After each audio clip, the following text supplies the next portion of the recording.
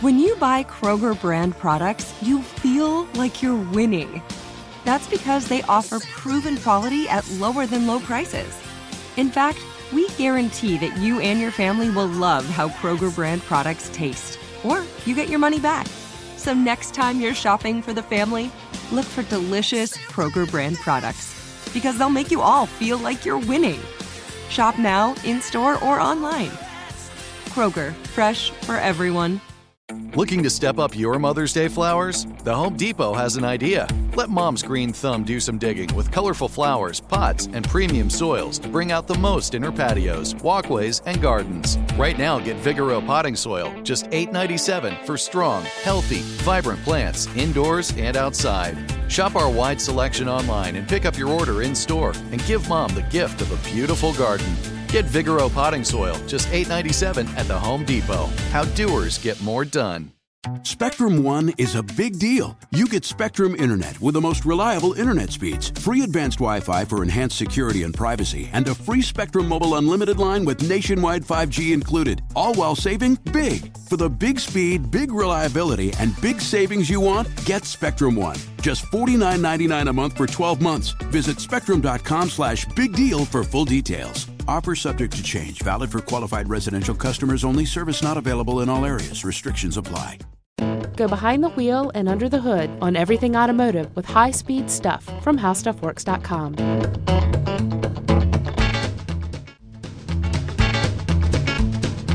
Hi, everybody. Welcome back to the podcast. I'm Scott Benjamin, the auto editor here at How Stuff Works, and I'm joined, as always, by Ben. How are you doing, Ben?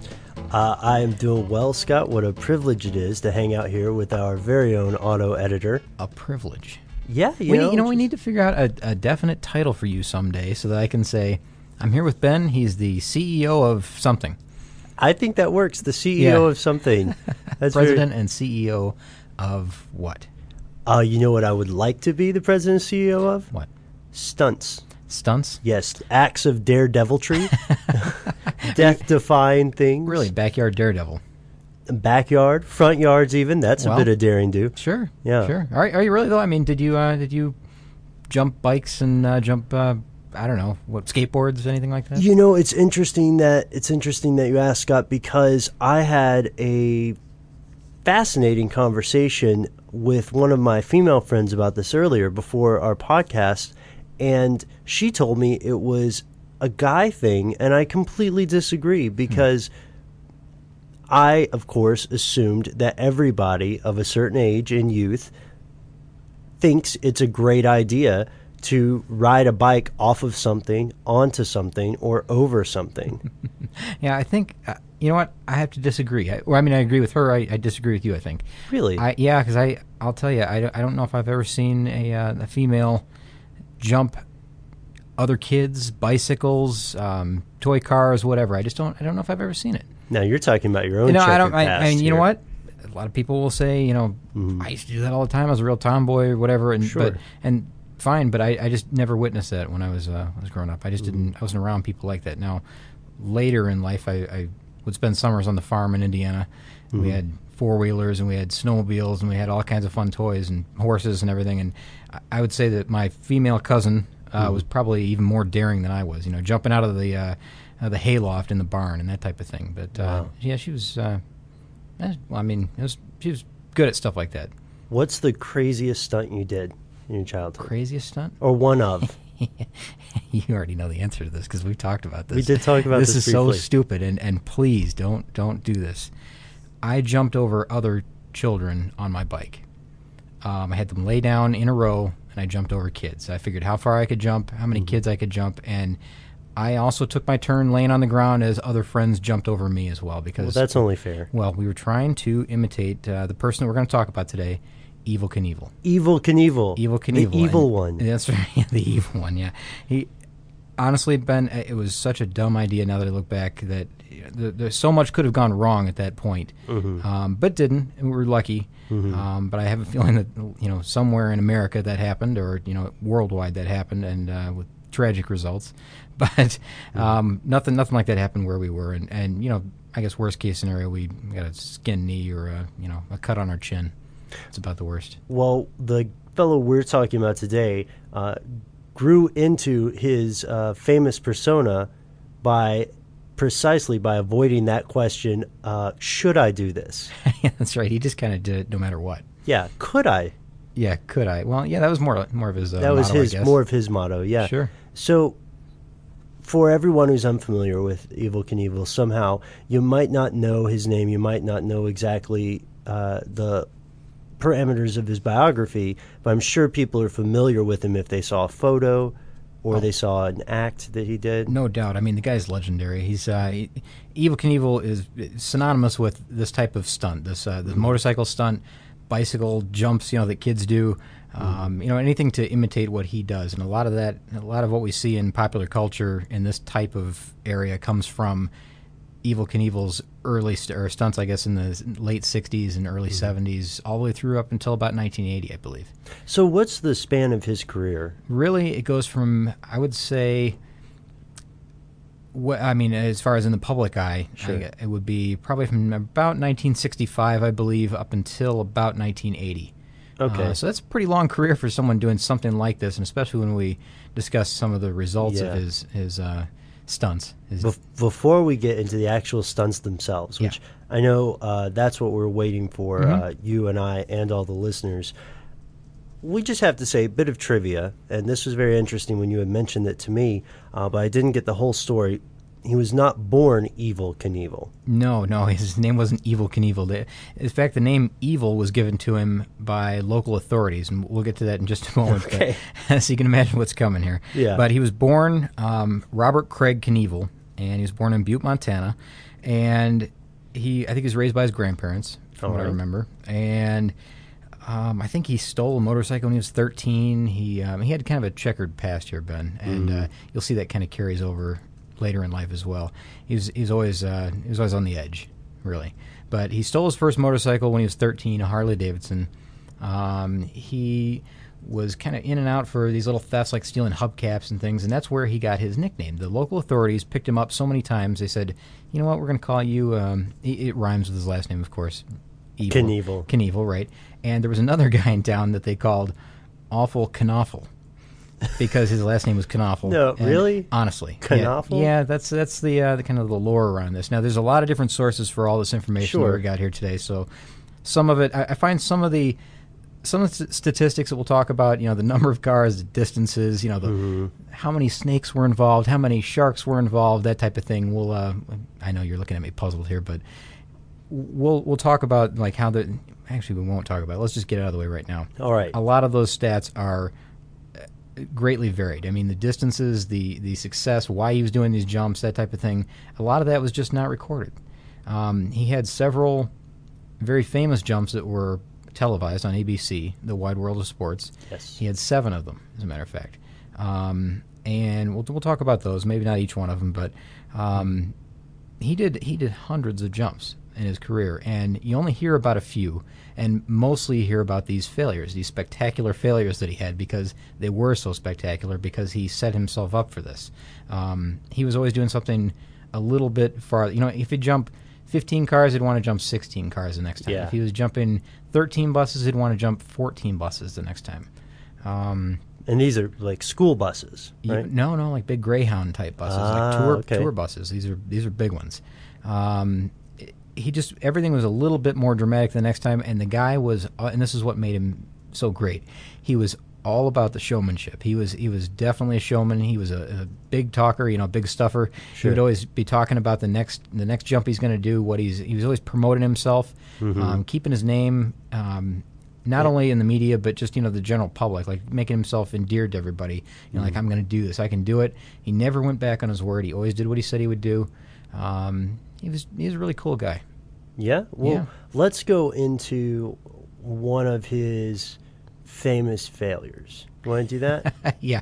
Okay. I can lead into it fairly quickly here, starting off with his first jump.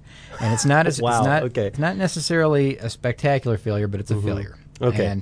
And I do want to stress, though, that all of his jumps weren't failures. He had many successful ones, but we'll talk about some of these because, well, that's what makes him so famous. Yeah, let's go to the failures. Sure. Let's follow his own life. Let's Sure, of start course. out with maybe an an unsuccessful attempt, and then let's go from there to some of the really cool ones he did. No, not a problem. I mean, he started with his first jump. It was in Moses Lake, Washington. And he had moved out of Butte because his reputation had just preceded him so much that he just felt he needed a new beginning. Okay. Right? So he's there with his family. He's running a Honda motorcycle dealership, and he's trying to drum up business. So he decided he's going to jump 40 feet of parked cars, a box of rattlesnakes, and this is where it gets unclear, 1 or 2 mountain lions. I'm not sure which. 1 or 2? 1 or 2. The stats vary. Yeah, that's right. He cleared the cars, hit the box of rattlesnakes, and wiped out. I don't know if he fell into the box of rattlesnakes. I don't know how the deal on this exactly. No photos or anything like that. But I guess he must have missed the mountain lions because we're still talking about him. Sure. But honestly, that just kind of got his name out there, and people said, "Hey, this guy's doing some pretty cool stuff. We've never seen anything like this." They probably said this guy's crazy. And he gets his. I bet you they did. And he gets his inspiration from someone that we had mentioned on a podcast a while back, Joey Chitwood, who ran an Auto Thrill show. He was a stunt car driver, the Joey Chitwood Auto Thrill show. And I saw that when I was a kid. It was really spectacular. We'll talk about that maybe in a complete episode some other point. But Joey Chitwood was one of Knievel's main, inspirations to do this kind of work. He just loved that show. So here he is doing these spectacular stunts on a motorcycle. And he decided that after this, I can do this. Yeah. He got together a band of stuntmen with him, motorcycle stuntmen, and they toured, and it was kind of all over the Northwest, I believe. Mm-hmm. And they called it Bobby Knievel and his Motorcycle Daredevil Thrill Show. And I guess they wanted to change it, or he wanted to change it to Evel Knievel and his Motorcycle Daredevil. So that's what they went with. And I think right away they had some accidents, or he had an accident, I should say. And the group kind of broke apart after just maybe a month or two. And later he went out kind of as a solo act. And then in 1967, he made his first appearance on ABC. And this is kind of monumental because this is his first national appearance on ABC. Wide World of Sports? You know what? At this point, I don't know if it was necessarily the Wide World of Sports. It was just ABC coverage of another motocross event. Okay. So he's there doing this kind of an exhibition before the big event that happens. And it's funny. He comes in. He's in like just a regular suit. He's got his hair all clean cut and everything. Totally doesn't look like what he does later in life. But real young guy, real clean cut, military looking almost. And he jumped 16 cars successfully in Gardena, California on, I think it was in May of 1967. Well, by the end of that year, this is December 31st, that's when he made his, well, you know what, I'm gonna kind of backtrack here, but this is December 31st, 1967 is when he made his big national debut, I guess. You would say the biggest splash he could make. Okay. And this is jumping the fountains at Caesar's Palace. Oh, yes. And yes. Now, the interesting thing about the Caesar's Palace jump is that it wasn't originally aired. It wasn't aired live on ABC originally. It's ABC's famous for airing this clip of the failed attempt, and we'll talk about the attempt right now. But what happened was that there's this kind of convoluted way that it was eventually picked up by ABC. Remember, I told you he was a big showman. He's always trying to encourage people to watch him and he's a big showman. I guess trying to drum up attention is what he's always trying to do. Yes. Well, what he did was he's in Caesar. He's there in Las Vegas to watch a fight. Saw the fountains. Decided it would be a good idea to jump them. This is in like November, and by December 31st, he had it set up. He's going to do it on New Year's Eve in front of Caesar's Palace. Now, you think that's pretty remarkable because he has no contacts. He's really just a guy jumping motorcycles, right, at this point. Right. No name made for himself nationwide. What he did was he made up a fictitious company. He called himself, hang on a second, Evel Knievel Enterprises. And then he also had 3 people call in, or possibly himself, I don't even know the details, as lawyers to the CEO of Caesar's Palace and say, yeah, we're trying to get things all taken care of here. We want to get Evel in position for the show on December 31st. It's going to be great. Really, getting the excitement, making it look like there's this big company behind him, but really it's just him wanting to jump this fountain. It's a hustle. It is. It's a big-time hustle, right? And he says, all right, well, I'm going to have people also call from, quote, ABC TV and Sports Illustrated and say that they're interested in covering the event for us. So, there's going to be media coverage. And, the CEO of Caesar's Palace got really excited about this. And, there's going to be a lot of coverage, and this is going to be good for business. So after he agrees to let him jump the fountains, because here's this professional motorcycle racer, with Evel Knievel Enterprises.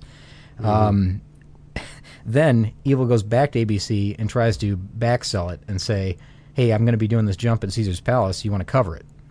And ABC said, no, I don't think so. We're not sure if it's going to be really all that spectacular.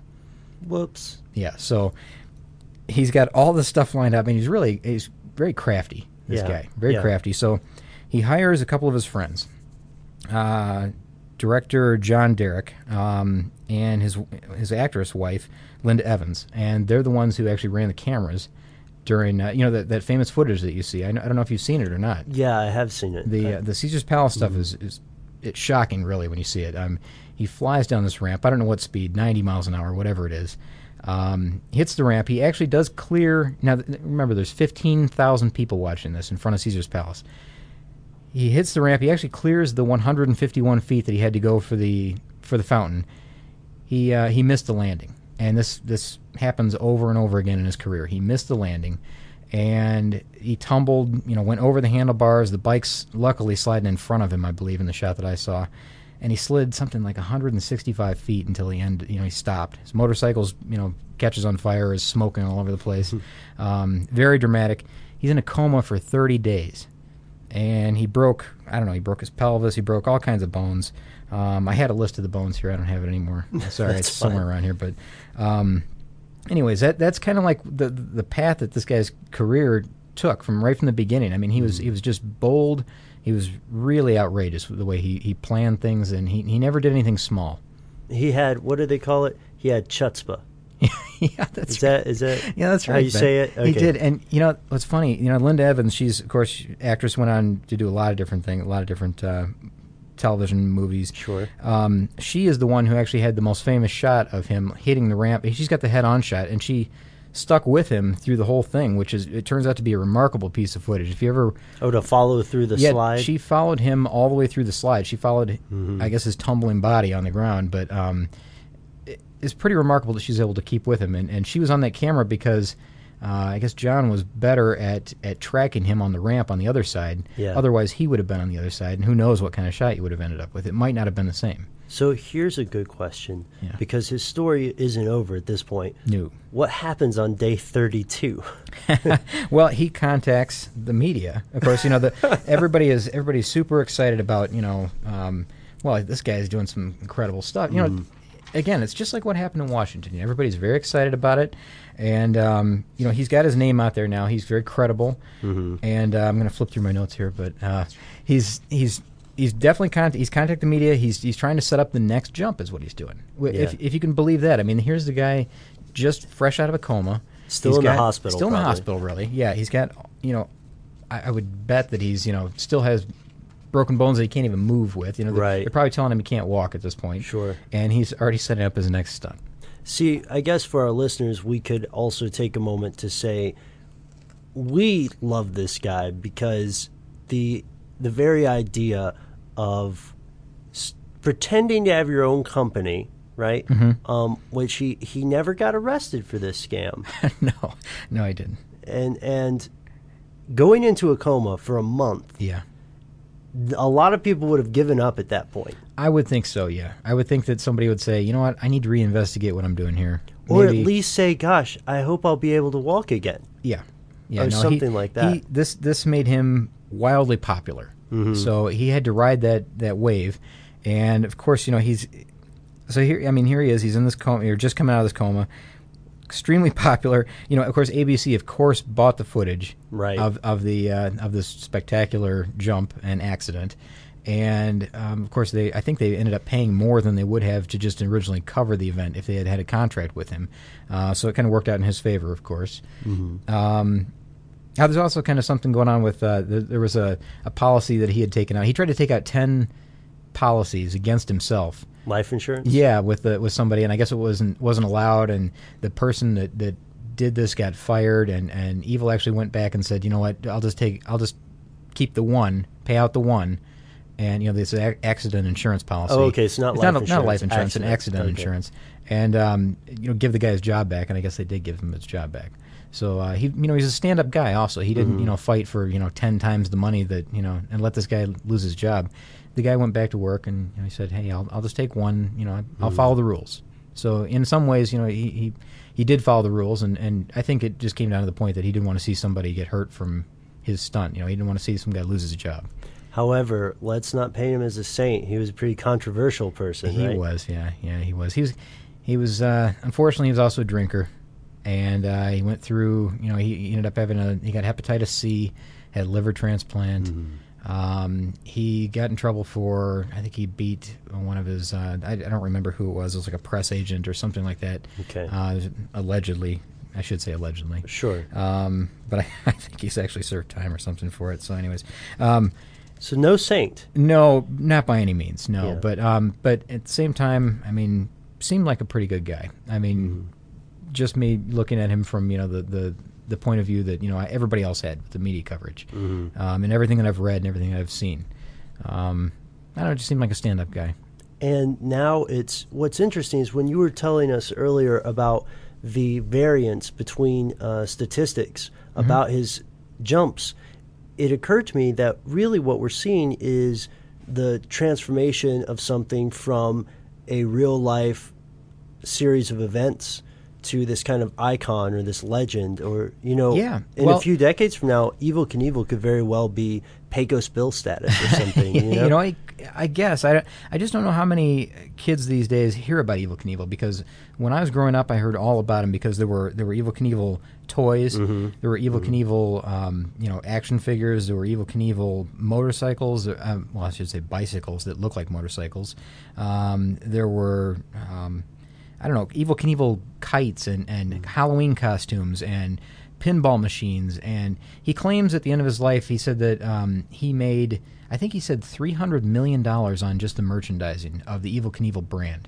So unbelievable amount of merchandising. And you got to think of the time when that was, too. This is in the 1970s, really. So that probably actually was $300 million in buying 70s power, and too. 70s and through the 80s, I guess, because he wasn't out there jumping in the 80s, but his merchandise was still selling to the people that remembered him from the 1960s and the 1970s. And weren't you telling Jerry and I earlier that you can still find some of these items on the internet or something, but there's definitely a premium attached to them now? Yeah, if you have the original toys, they're very valuable. Like in the $500 to $550, $600 range for the the cycle that you rev up and release, and it does a jump. And he's got a little action figure on it, that you can balance him on the seat, or you can put him over the handlebars, whatever you'd like to do. Yeah. But they re-released that toy, and I want to say in 2005. And I think it's like $50 or something like that. So you can get a newer version, but if you want the original, it's going to cost you big. What was one of your favorite of his events? Of his events? Of his stunts, his jumps? I don't know, because I kind of, it's funny, Ben. I was fairly young. Sure. When all this happened, but I have a pretty clear memory of watching some of this stuff happen. Now, I don't know if I was seeing repeats or reruns in the 80s even, or the late 70s of stuff that he'd done earlier, but I really do remember, watching ABC Wild World of Sports and seeing Evel do his thing. Now, again, I can't point to a specific time or anything. It's just it's a fuzzy memory, but I really do. I'm going to date myself just a second here, and I hope you still respect me as your podcast colleague. I, as a younger person, was watching The Simpsons, and they have some ongoing jokes about that, in his own Evel Knievel-esque. Evel Knievel-esque, can I say that? Yeah, sure. Oh, well, it's done. It's done. Bart Simpson tries to jump Springfield Gorge repeatedly on a skateboard for an episode, and then there are also other stunt jumping characters. And when I was but a wee lad, in this watching this, my dad told me that it was based on a real person. Yeah. And I don't know if I've told you this, Scott. During my childhood, my father lied to me for recreation, and he was very good at it. So I became quite cynical quite early, and he told me that Evel Knievel was a real person, and just the name alone I wasn't buying it. Oh, sure. So for years, I thought it was somebody my dad made up. Yeah, there's no way, right? Right. No way someone's going to name their kid Evil. Well, Awful Knaawful, Evil Knievel. Yeah, I guess so. I mean, nicknames. He should have clarified that it was a nickname. I thought he was knitting me. Yeah. Sorry. All right. Pretty good. Oh, no. Not bad. But he taunted you for sport, is what you're saying. Sure. Yeah. Well, I guess that's something that fathers do. Well, in his defense, he was very good at it, and he's very funny. I look back on it now and I laugh. But I bring up this father-son thing by way of a messed up segue, because I want to also talk about Evel Knievel's legacy with his son. Okay. Who's done some of the same jumps, is that correct? He has. He's done most of them with the exception of 2. He's done, his name is Robbie Knievel, and Evel actually has 4 kids. He has 2 daughters, 2 sons. Robbie Knievel is kind of the one who's following in his father's footsteps. He does jumps. I've seen him jump something in Las Vegas recently. I want to say volcano in front of, I don't remember which hotel. I've never been to Vegas. In front of some hotel, and I'm sure everybody's saying, I know which one it is. But yeah. Anyways, I've seen Robbie jump a few different things, and I think he jumped at an amusement park recently to commemorate an Evel Knievel roller coaster. That's maybe some of the most recent things, but the only 2 jumps that he has not completed of his father's career, in addition to just other jumps that he does, around the nation, he has not completed the Snake River Canyon Sky Cycle jump, and he has also not recreated the Wembley Stadium jump, both of which were Evel Knievel failed jumps. And now Robbie has successfully completed the other ones that his dad failed. Wow. Yeah. So I don't know. That's kind of, that says something that he's he's going back and doing his father's jumps and doing them the right way. Even the kid won't quit. Yeah, that's right. Yeah, and I guess he has plans to do. From what I know, he's going to do the Wembley Stadium jump in London. He's got plans to do that one. And the Snake River Canyon Sky Cycle jump, I don't know if he's going to do that or not. Now, those were both, I would say, pretty big failure jumps on his dad's part. But again, the guy's out there doing it. He's trying it. So yeah. I don't know if you can really call any of this a failure, but we just didn't stick the landing on a lot of these. Now, the Sky Cycle jump, that was in 1974. I'll just do these quick. I won't go into it at length like the Caesar's Palace thing. In 1974, he was paid $6 million to. Now, this is how big his name got. Remember, he went from making up a fake corporation to jump the fountains with no backing, really, and paying for all the coverage himself. Now he's getting paid $6 million to jump the Snake River Canyon in Idaho, and he had to clear 1,600 feet, which is unbelievable. But he's in this rocket, a specially made rocket-propelled motorcycle, which they called the Sky Cycle. Okay. And the Sky Cycle was going to, launch out he was going to eject from it and parachute safely to the other side. So the Sky Cycle was also going to parachute down. After the rocket launched, the parachute for the Sky Cycle ejected. It malfunctioned. It came out too early, and the whole thing just floated down into the base of the canyon. And of course, didn't make it across because of the parachute. It ended abruptly, and of course, he made $6 million for that. But he never never attempted that again. I would totally do that. Yeah, would you really? You'd ride in a rocket over a canyon with just a parachute? Listen, Scott, I don't believe in reincarnation. I'm only here once. What if it rolled off the launch pad and just shot itself straight into the bottom of the canyon? Well, that's a good question. But yeah, I know. Okay. Well, if I was a person who thought more about things, maybe I would rethink it. But it just seems like such a cool thing. I know, it's the 6-year-old in me. You would do that, but you wouldn't drive up Pikes Peak fast. No. Pikes Peak takes a long time, and there are more curves. Okay. Something about being in a rocket makes me feel safer. Really? And there's a parachute. I know it sounds stupid. It's not. It's interesting. I just find that interesting that you would put yourself in a rocket, a one-man rocket that's pointed over a canyon with a parachute, versus getting in a car and driving up a hill kind of fast. Kind of fast? Okay, really fast. But don't act like we were talking about a different uphill climb. It's like no control versus all the control in the world. What about you, my friend? What would you do? In the rocket car? Yeah, would you do it? No, I don't think so. $6 million. Oh, well, $6 million, you know what?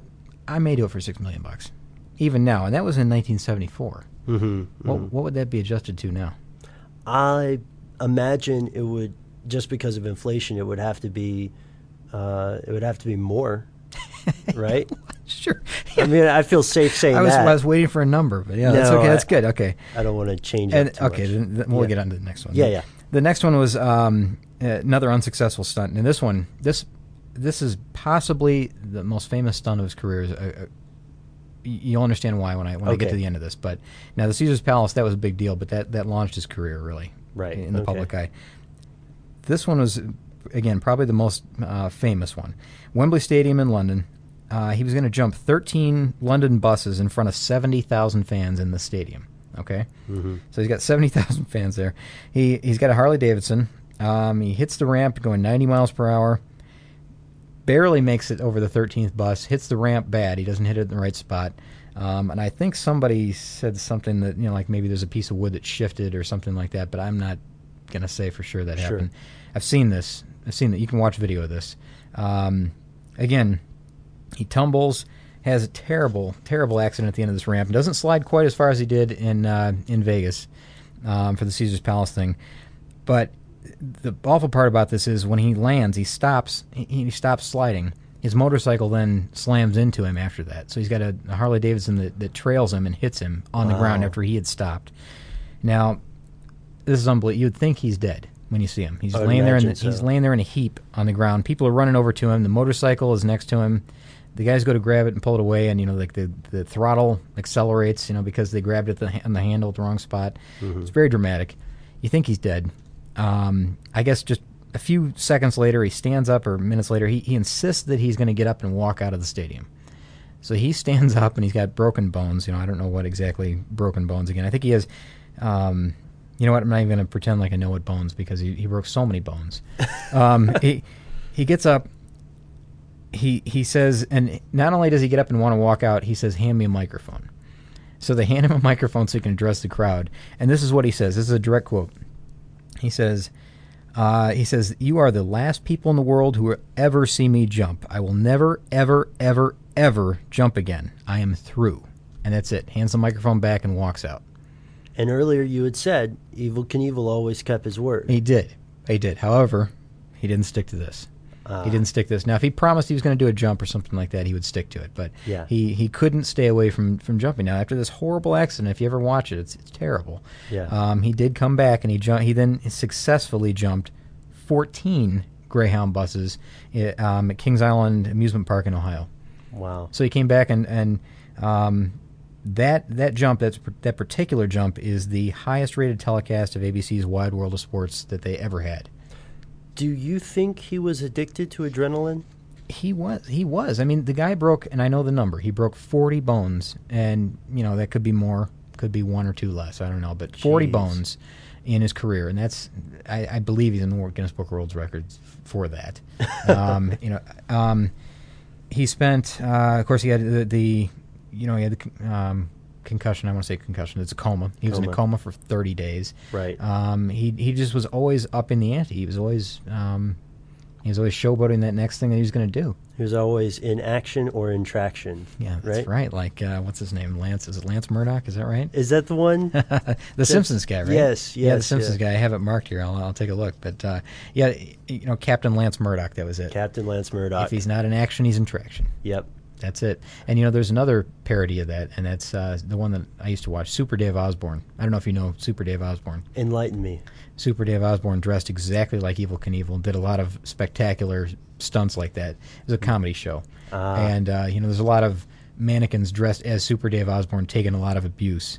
And he'd never be really hurt. I mean, he would be hurt in every show. Mm-hmm. And, the accident would go terribly wrong. Right. Or the stunt would go terribly wrong. But, he would always come back the next episode and be fine. It was very funny stuff. I guess you had to see it. But the Super Dave Osborne Show, I think, is what it was called. Mm-hmm. Very funny. He dressed exactly like him. I mean, it was a direct ripoff. $6 million. I want to go around and ask people if they would attach themselves to a rocket and a parachute. I don't think that's unreasonable. I think you would do it. Yeah. Where else are we going with Evel? Well, I tell you, that's probably about it. I mean, his son is still jumping. Sure. He Evil was he just couldn't do it anymore after, I think it was like about 1980, 1981. He had, I think it was in Chicago, he tried to jump a tank of sharks, and there was a mishap there. I think they said something about that it was inspired by the movie Jaws, because that was right about that time, or Jaws 2. That makes sense. So I think that was about it for him. That just ended it. He unfortunately passed away when he was 69 years old, and that was in 2007. So very recently. Very recently. And I think he died of diabetes and an incurable lung condition. And, of course, just the abuse that his body had taken. I'm sure that it was pretty rough on his body. Sure, yeah. So, anyways, but remarkable career. And there's a lot of, we mentioned legacy of his son. There's more than that, Ben.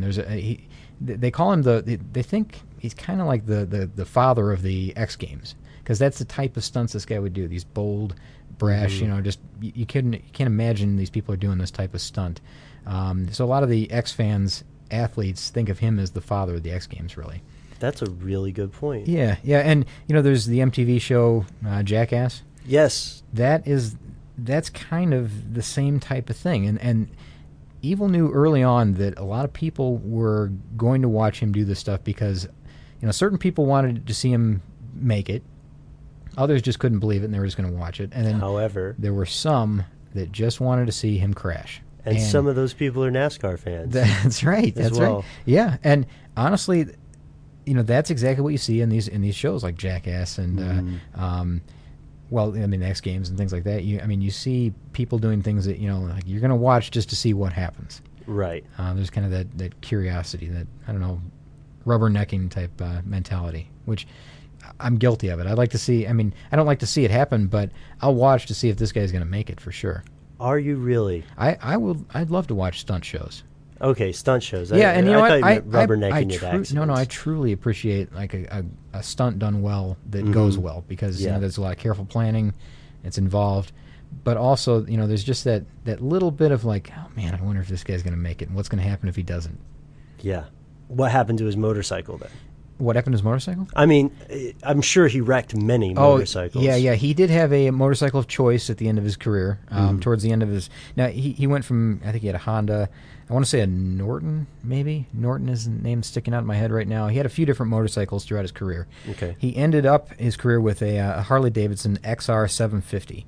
And that particular motorcycle, his motorcycle, is now on display at the Smithsonian. The Smithsonian National Museum of American History, because I think there's a bunch of different buildings, but it's the National Museum of American History, and so you can go there and see it right now. Man, if you make it into the Smithsonian, pretty much for anything, you can consider yourself as an American, an icon. Oh, sure, and you know what? I totally believe that should be there. I really think so, because I think he touched enough people during his career that I think that it has a place there. I really do. Scott, what about the people, what about the listeners who are tuned in right now saying, oh no, I missed it. The days of Evel Knievel are gone. They're not gone. That's the thing. There's a festival in his hometown, Butte, Montana. And it's called Evel Knievel Days, aptly enough. And it's kind of like a whole weekend, or maybe even a long weekend, of motorcycle stunts and parades and just celebrating all things Evel Knievel, I guess. That sounds pretty cool. Yeah, it's really cool. It's a neat thing. So I don't know, if I'm ever out in that area, I definitely want to go to it. How about you? Would you like to go out there and see the show? You know what? I would love to. And I think it might take us a little while to get to Montana, because we have so many other exciting things we're going to cover. But for our listeners, you guys, please let us know if you've been to this festival out there in Butte, Montana. And if you just can't get enough of motorcycle stunts, motorcycles in general, all things automotive, please remember to check in with Scott's blog on the homepage, or send us an email at highspeedstuff@howstuffworks.com. For more on this and thousands of other topics, visit howstuffworks.com. Let us know what you think. Send an email to podcast@howstuffworks.com. And be sure to check out the High Speed Stuff blog on the howstuffworks.com homepage.